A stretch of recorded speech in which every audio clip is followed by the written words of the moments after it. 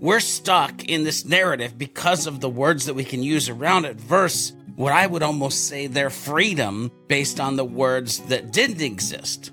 So this got me to think, what if moving forward, we spoke George, or we spoke Liz, or we spoke Billy, and it was a subset of words that we allowed or did not allow in our vocabulary based on what created or moved us into being the best beings we can be.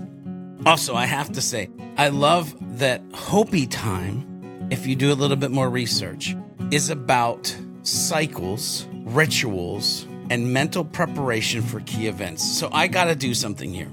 If you, listening to this podcast right now, could spend more time in dreams, thoughts, desires, and life forces, and realize the important flow that you're looking for in life is around the cycles, rituals, and the ability to have mental preparation for key events in your life, and you could dictate the words that you're allowed to use and not allowed to use, how would just that block of information change your life?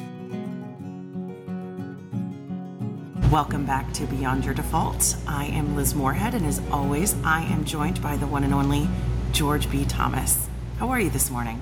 I am doing great, Liz. I'm super excited for this conversation. I think I always start out every episode that way, by the way of being excited. But man, this one for me, it's funny. It was a journey, and it was a little bit more difficult than I thought it would be as far as like the research and picking things out of my brain. But I'm actually excited to see what is going to come out of this episode from both of us. Well, let's go ahead and let the cat out of the bag, right? So today we're going to be talking about the potent power of the language we use to talk to ourselves, often about ourselves, right?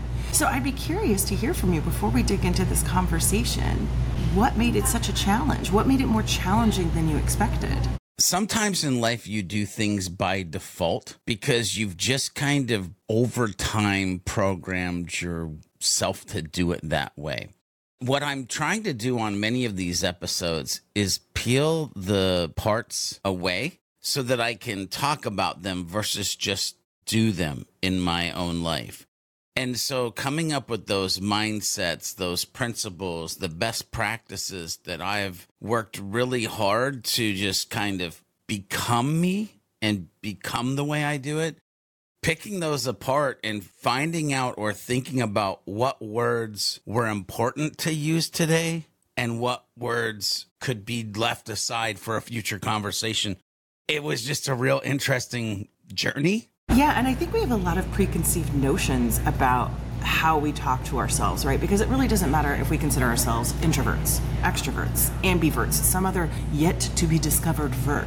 Yeah. We humans are fundamentally at our core social creatures, whether or not we like to admit it. But the one person we actually spend the most time with and the one person we spend the most time talking to isn't our best friend, our parent, our partner, or our spouse. Whether we realize it or not, that person we talk to the most is ourselves.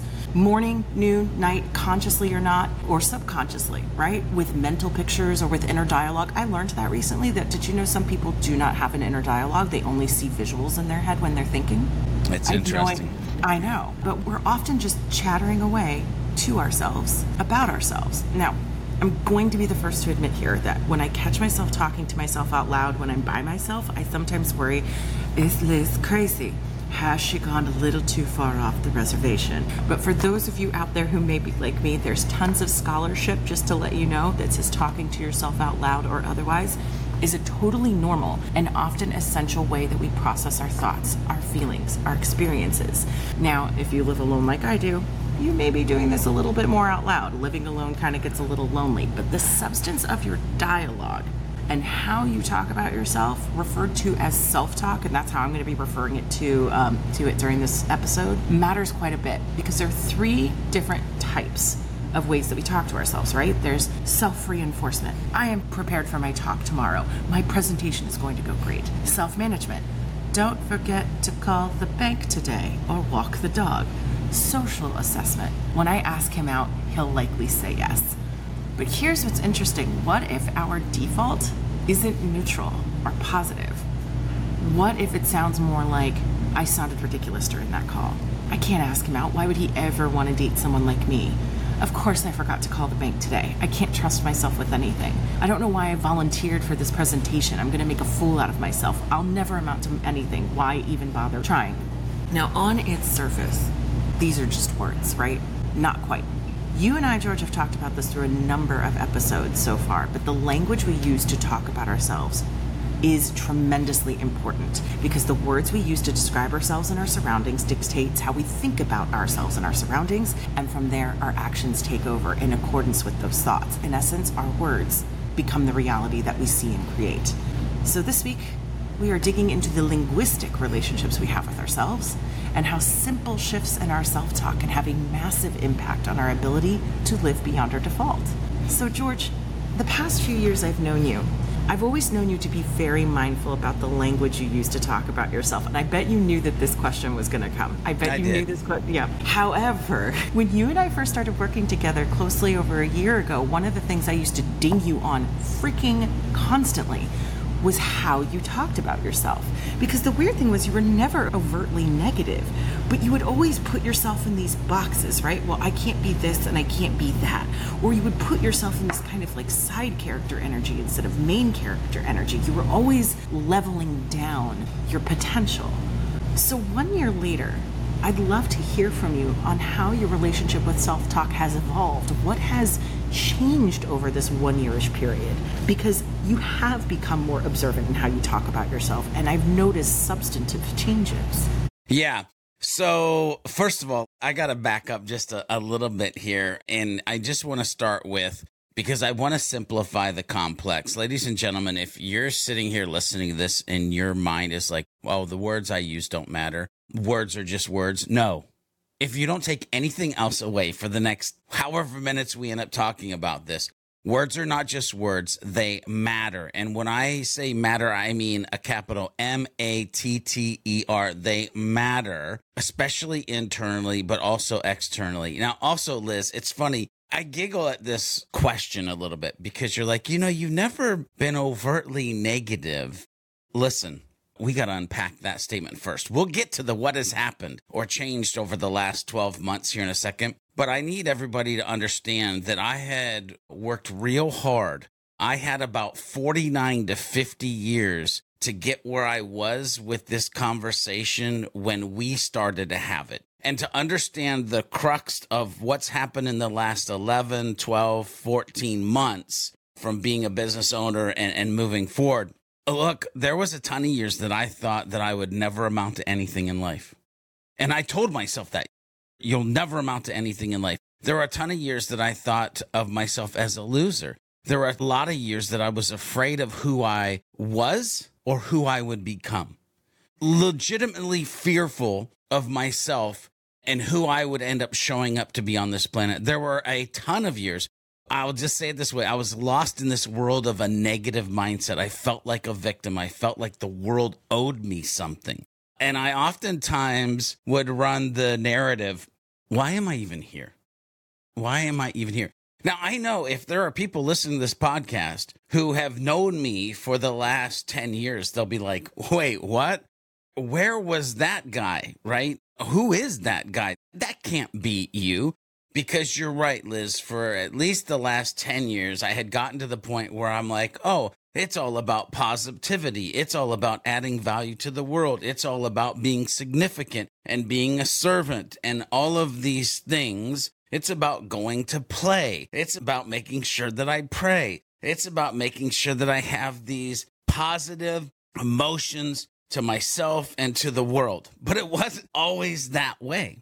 So the reason I explain that is because you have to understand that this last 12 to 16 months, it's been the easiest. To be completely honest, the last part of this journey has really been easy compared to the original hell that I had to go through to even get to the point where I was able to make the changes that I have been able to make. I had to get past these crazy moments or thoughts in life. Look, I haven't shared this with a lot of folks, but when I go back to that moment in time of you're a loser, you'll never amount to anything, why are you even here? Like some people don't even know there was a time where I was homeless. Like I was couch surfing from my cousin's house to a pastor. His name was Willie May, to my grandparents' house, and sometimes just like wherever. It was me, my skateboard, during the day, my friends, and then I would just try to make the best out of it. Being homeless, meeting Pastor Willie May in Mineral City, Ohio, ended up me then journeying to Faith Ranch, which everybody needs to understand that Faith Ranch is the 3 years of my life where I started to see little wins that provided a self-belief in myself. Liz, you literally said in the intro area of like, I don't trust myself to do this thing. Like, you have to believe in yourself and trust yourself. And I started to have self-belief in myself like I had never had before, these 3 years in Faith Ranch. 3 years I had learned about or was learning about love and how to love others. And for 3 years, I was being injected with faith and how God felt about me and all other humans on this planet, by the way. I learned this thing where I could start to program my brain over those 3 years. And one of the first things I can remember programming my brain, Liz, was God don't make no junk. God don't make no junk. And I had to tell I'm a loser. I'll never amount to anything. Why am I even here? God don't make no junk. God don't make no junk. And I hope all of our listeners know that they've been wonderfully crafted to do something on this planet that no one else can do. I had to realize that I'm wonderfully crafted to do something on this planet that nobody else can do, which, by the way, I get goosebumps thinking about that because I think about the book or books. I think about the times that I step on stage. Like, nobody else could do it the way that I can do it. I've never really been able to have that belief before. I hope the listeners realize that they're special. Here's the thing. The only thing that I didn't really learn in those 3 years that I've learned over the 12 to last 16 months that you are a catalyst in, and we're getting there. I swear, I knew I had to kind of set this up a little bit. We're getting there. I didn't take or didn't pay attention during those 3 years on how to love myself. Like, I learned what love was, and I learned that you're supposed to love others. But I had a real difficult time with understanding, I know God don't make no junk. I can like me, but I don't have to love me. I hadn't really spent that time to like, you got to love yourself. And it took me a lot of years to figure this out. I mean, I've made a boatload of mistakes, and I still have time to make a boatload more in this life. But you see, it's really easy to get stuck in this mindset of mistake, hate yourself, mistake, hate yourself, mistake, hate yourself. Like, it becomes a freaking loop in your life. And it's hard to forgive yourself for the mistakes that you make against yourself. Many times we look at it as it's like mistakes in the world or mistakes in my job. But when you internalize those and you're like, oh, I made that mistake against myself. God don't make no junk. I gotta love myself, right? So now we get to like the part that you actually asked me. It's like, what happened over the last 12 to 16 month period that made you become more observant? Listen, the first thing that came to mind when I looked at that question was I took the biggest leap of my life ever. Other than being married and getting saved by Jesus, starting a business is a massive freaking leap. And you're right, it made me get out of my historical comfort zones. I'm a great number 2 to a number 1. I'm a great Robin to a Batman. BS. Like, you can't run that narrative when you're the captain of the ship.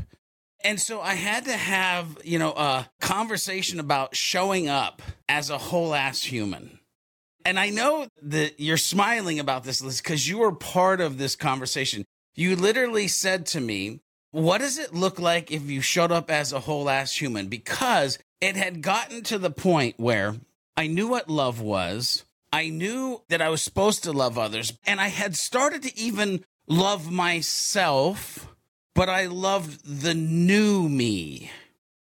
I need everybody to understand that. I loved the new me. I still hadn't figured out how to love the old George, the dirty George, the George that made a buttload of mistakes. And we had this conversation. Well, actually, you kind of slapped me around a little bit.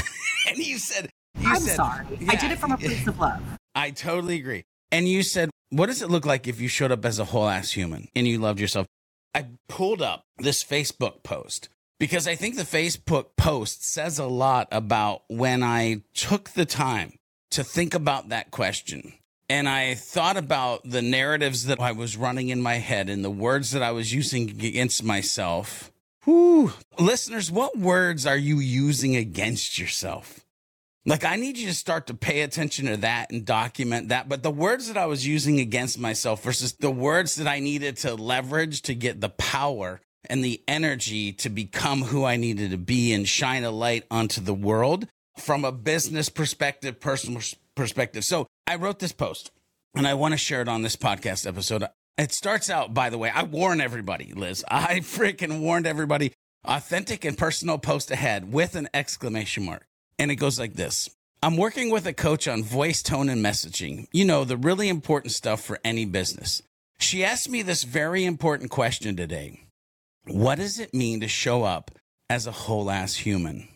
This is the unedited typing frenzy that occurred after that question when my mind had time to sit down with it. To be a whole-ass human is to understand you are a spiritual being in a human body. Love yourself no matter what. You have to love the dents and the bruises. You have to love the shine and the darkness. You have to love the punches, chisels, and chainsaws of life that made you this way. To be whole, you have to read the room and read yourself. You have to tell your story, the stories that they need to hear, not that you want to tell. You have to be empathetic and be a servant. You can't let anything get in your way. It's all about GSD, get stuff done. Being a whole human is always trying to better my capabilities while at the same time understanding I was fully made with everything I need to be successful. I'm going to read that again for the people in the freaking back row. Being a whole human is always trying to better my capabilities while at the same time understanding I was fully made with everything I need to be successful. Being a whole ass human means I can be a blessing bomber to others in and around my life, meaning I can be a blessing bomber to myself. It means always be learning, always be educating. It means that I pray, play, and make their day. To be whole is to be a father, a husband, a son. To be whole is to be an author. To be whole is to lead a community towards a better life. Woo! Folks, this was way before we started this podcast. I'm going to say that again. To be whole is to lead a community towards a better life. To live in the moment and not be distracted by outside forces, phone, email, Slack, etc. To be a catalyst or impact that others need or want in their lives to get to the next level. Giving, compassionate, empathetic person who leads with love for others and myself. Leading by loving yourself so that you can deeply love others you meet. Liz, that's what changed. Like that script, that narrative, that understanding that I had been doing the work and the missing piece, the key to make it all be fundamentally like fall in line. I just had to love myself. And I had to use the words that let me know that I finally loved myself. Wow. There's so much to unpack there. First of all, I think one of the most important things that you said there is this idea of trusting ourselves. And this is something you and I have talked about in previous episodes, but we also had a really long conversation about it last Friday during what we call affectionately our human time, which I think I've referred to before, but every few weeks, George and I get together, even though I think we talk to each other all day, every day about work stuff, but we have set aside a human time to talk about human things. And we got on this conversation about this idea of, this was something I've struggled with throughout my entire life, right? One of the things I do love about myself is that once I see something or know something, I can't unsee it and I can't unknow it, particularly when it comes to myself. But that has made me incredibly hard on myself, and you can so easily get stuck in those loops. You want to start talking more nicely to yourself. You want to start being more kind to yourself, but there's always an asterisk. Right? You're always that Patriot season with the asterisk because of the deflated football, right? There's always the, I'm a great person, except for that thing I did 2 weeks ago. I'm a great person, except for that thing I did to someone else 2 years ago. And it becomes this thing where it's like you look at yourself like a bank account where you have depleted so much from some sort of moral center that you can't extend beyond, but that's simply not true. I remember you and I having this conversation, and I'm saying this, by the way, for audiences at home. I'm saying this as much to you as I am as a reminder to myself. The thing I also remember telling you, George, is that at some point you are going to have to stop putting your old self into boxes and realize the reason you are standing here as the person you are is because of the person you were. There is no now without him. There is no now without who you were 2 years ago, 5 years ago, 10 years ago, when you and I were both doing homeless fun stuff, crashing on people's couches. I did that too in my very early 20s when I first moved out on my own. But let's talk a little bit further. You already started talking about, going back in time and how we got to this point. But tell me a little bit about your day-to-day now. How do you engage in self-talk at all in your day-to-day? What does it look like? What are some of your do's and don'ts? Let me set that up a little bit, because I think there's a piece that people need to understand that came out of that conversation and came out of that post is historically I had been real good at compartmentalizing. It is in some cases, but in many it's not. In this conversation, I'm going to say it's not. If you look at yourself and go, I'm great at boxing pieces here and there and here, compartmentalizing. If you're like, that's a superpower I've got, be careful. Because one of the things that I had to actually destroy in my brain was this idea of compartmentalizing. It's okay to love Tupac and Chris Tomlin at the same time. It's okay to watch The Chosen and Fast and Furious.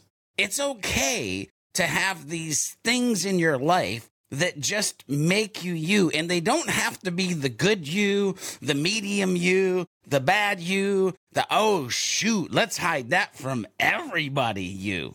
No. In this conversation of talking to yourself and being the best you, that area just needs to be like, you know how they go in and do home renovations and they're like, knock this wall out and this wall, and it's just like open space. When it comes to you, you need an open space. You need an auditorium. Because listen, an auditorium is easy to communicate in. A house filled with walls is hard to communicate in. There's things that muffle the message. When you're talking to yourself, you can't have a muffled message. So you have to build your brain into an auditorium when you're getting ready to talk to yourself. Okay, so you asked me, how do I engage with self-talk? How do I manage this day to day? And do I?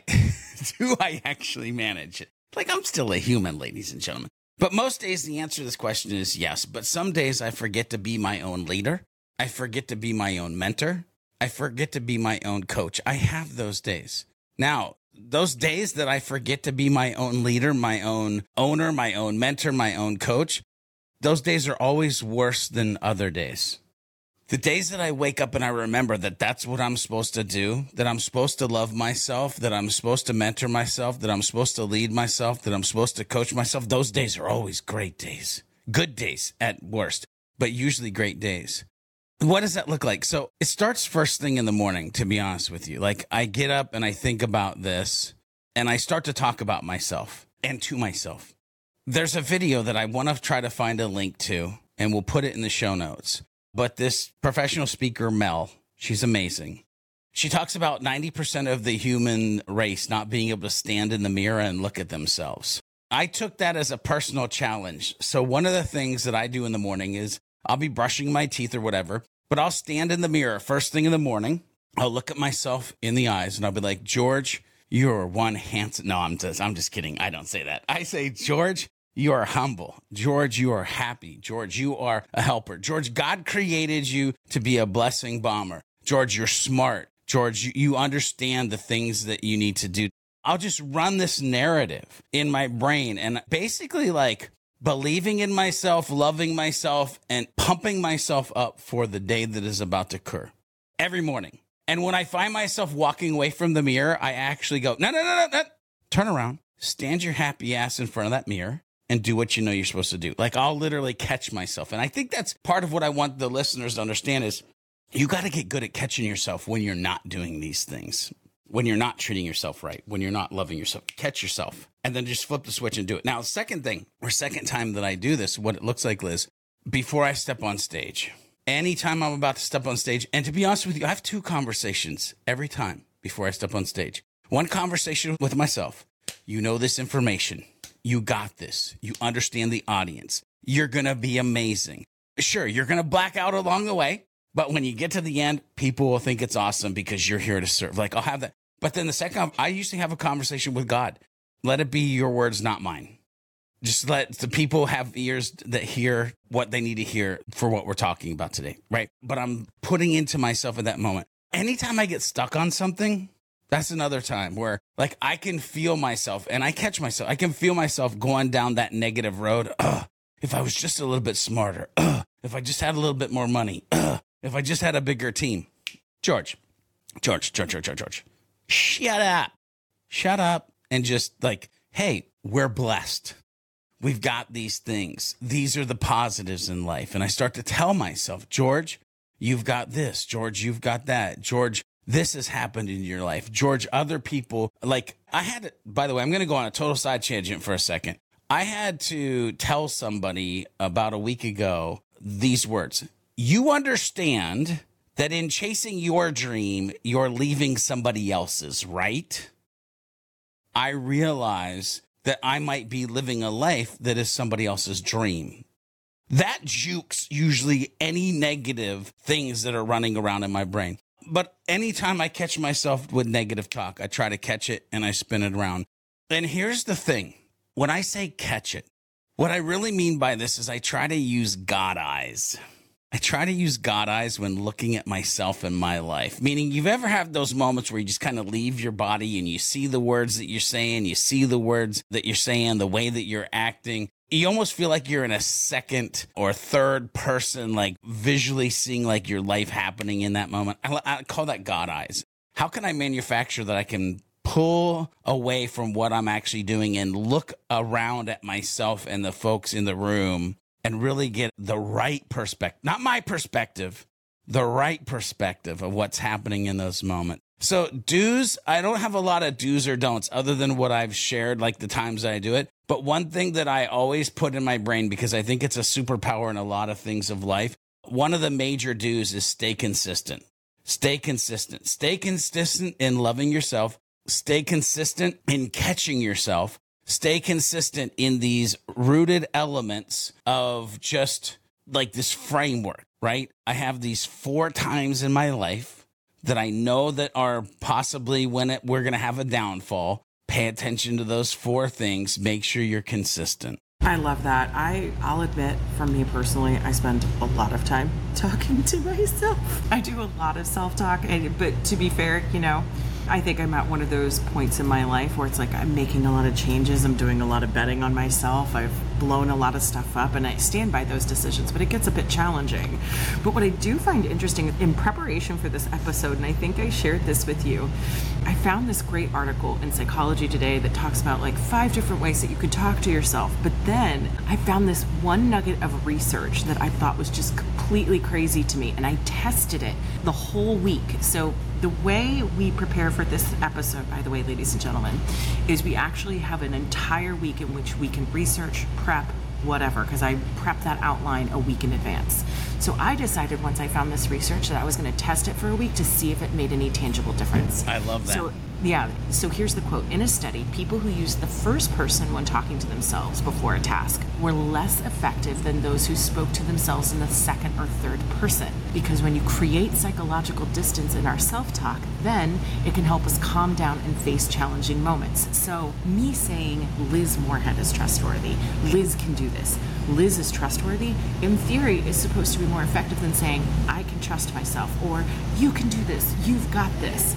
So I spent all this week talking to myself in the third person, and I was pushing myself to make some changes in getting back into my workout regimen, and I had some big scary stuff that I had to really work on this week.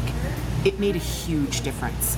Now, sometimes I'm just talking to myself like, all right, I'm amazing, I can do this, it's pretty awesome, da-da-da-da-da. But there were times where I did have to say out loud, Liz Moorehead is trustworthy. Liz Moorehead can be trusted to make better decisions.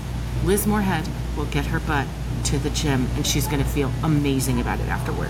It made me move faster. And for the first few days, I was like, it's probably just because I'm excited about a new thing that I'm doing. But it worked as recently as yesterday afternoon, sitting in a parking lot in front of Planet Fitness in Hamden. And I'm like, I do not want to go in. But Liz Moorehead makes better decisions than that. Yes. And she got her butt in there. Yeah. So I think that is something that is interesting. I started noticing that it's almost like, I'm a marketer. So I'm like, I'm rebranding myself. And it made me feel more like a whole person.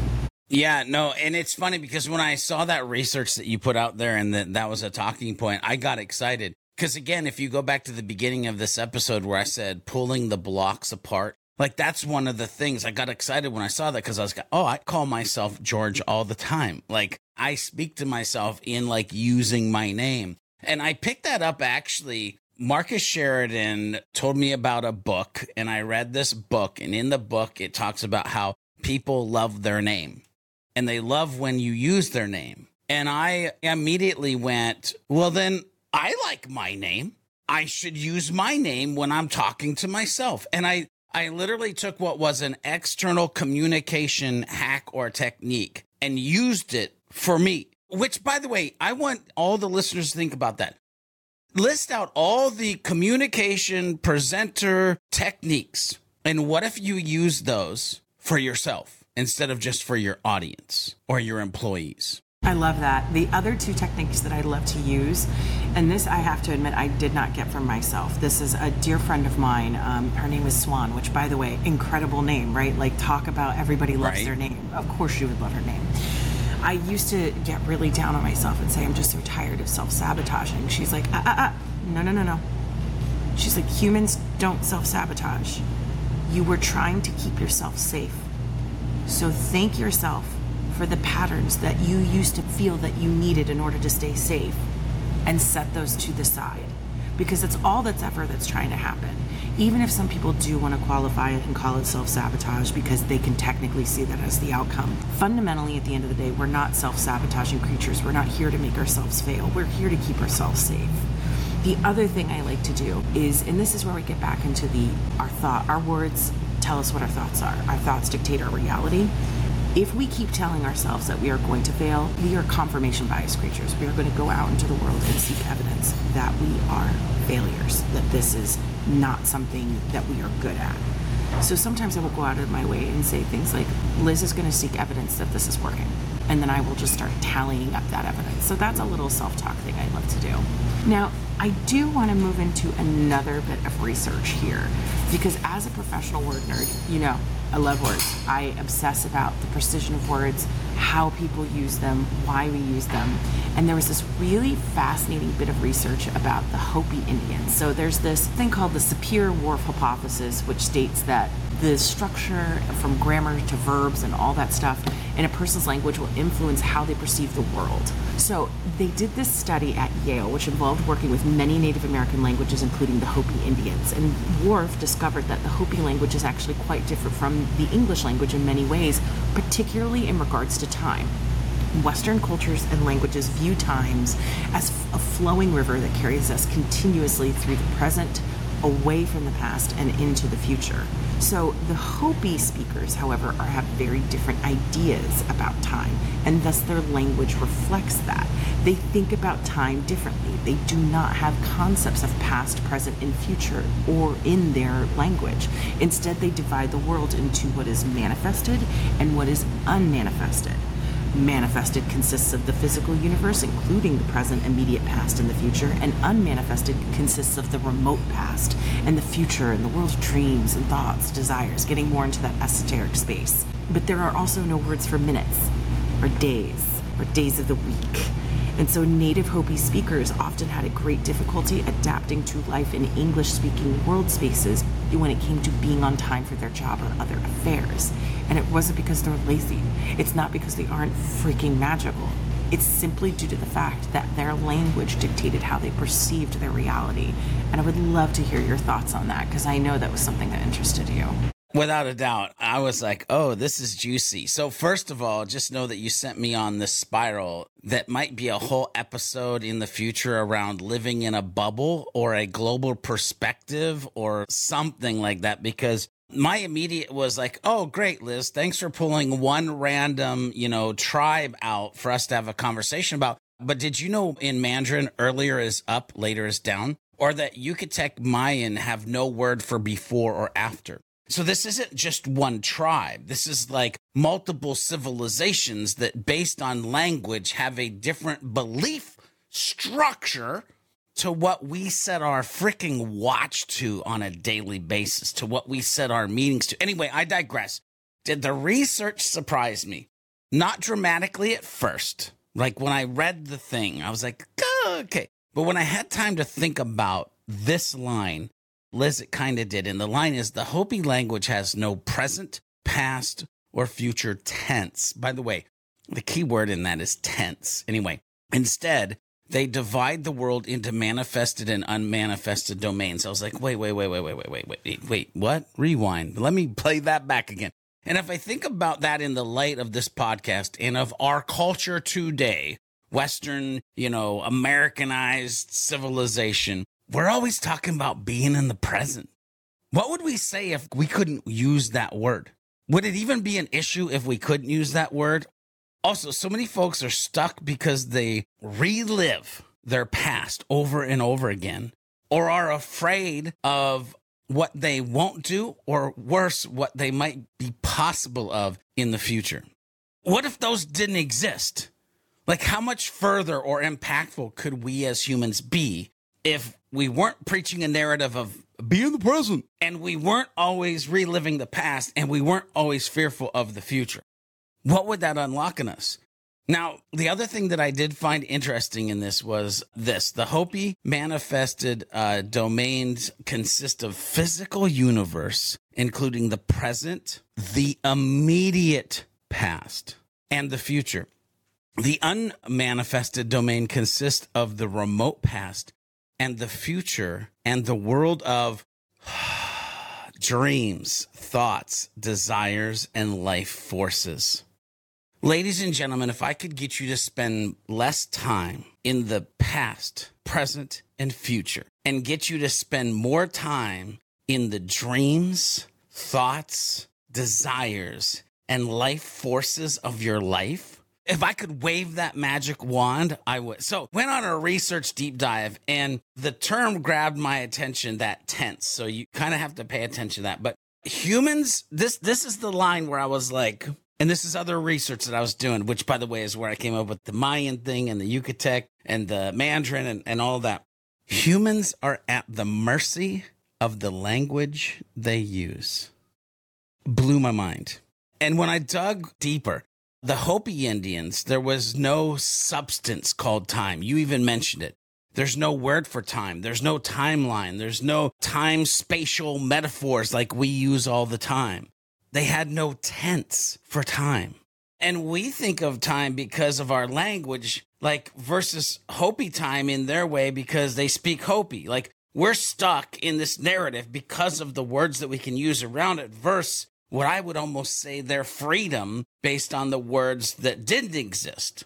So this got me to think, Liz, what if moving forward, we spoke George, or we spoke Liz, or we spoke Billy, and it was a subset of words that we allowed or did not allow in our vocabulary based on what created or moved us into being the best beings we can be. Also, I have to say, I love that Hopi time, if you do a little bit more research, is about cycles, rituals, and mental preparation for key events. So I got to do something here. If you, listening to this podcast right now, could spend more time in dreams, thoughts, desires, and life forces, and realize the important flow that you're looking for in life is around the cycles, rituals, and the ability to have mental preparation for key events in your life, and you could dictate the words that you're allowed to use and not allowed to use, how would just that block of information change your life? Talk a lot about everyone having the ability to choose their day based on the language they use. What does that mean? So this question leads me into a couple areas with about 2 minutes left for us to finish this podcast. Which, by the way, just so the listeners know, we skipped about 3 or 4 questions that we wanted to get to because it's just such a big topic. And the reason I'm bringing that up, Liz, is because I think that there's probably like a version 2 at some point down the road where we get more in the nitty gritty of the words that we allow or don't allow in our lives. But choosing your day based on the fact of being able to talk your own language, based on a new understanding of time and vocabulary, your question leads me into 2 places that I have to talk about. 1, choosing the language to speak to yourself in a way that you speak it using your name that plants a seed, that waters the seed, that grows the plant, that grows into a great, enormous tree in your life of self-belief. And I did that on purpose, by the way, because I believe that there might be people listening to this podcast that just don't have self-belief. So start it as a seed and grow it. I started at amplify it because I'm ready to amplify the self-belief, self-trust. The other thing is, and I kind of bumped into it earlier, you got to own your ish. There's a whole nother podcast episode that we probably need to do on owner mentality. And I don't mean like business owner mentality. I just mean owning your life, owner mentality. But the way I'll put it here is the captain of your own ship. You have to be the captain of your own ship. You have to have your set of maps for your life. You need to be able to speak to yourself and speak to your crew. You need to know the direction that you're headed to use the right language to get you there. And the last piece I'll say about this is that if you are the captain of your ship, you have to believe that you're going to make it to your destination because the crew, family, friends, employees, whoever, they are looking to you to get them to the destination. You can't self-doubt yourself. You can't show up and not have a destination. You can't show up and not have maps. So after this podcast, I need you to sit down and I need you to think, where am I headed? Who am I taking with me? What words, what language do I need to use internally to fill myself up to be able to make that journey with those humans? Fundamentally, I believe that there's not a lot of people that actually take the time to just even understand that part of their life.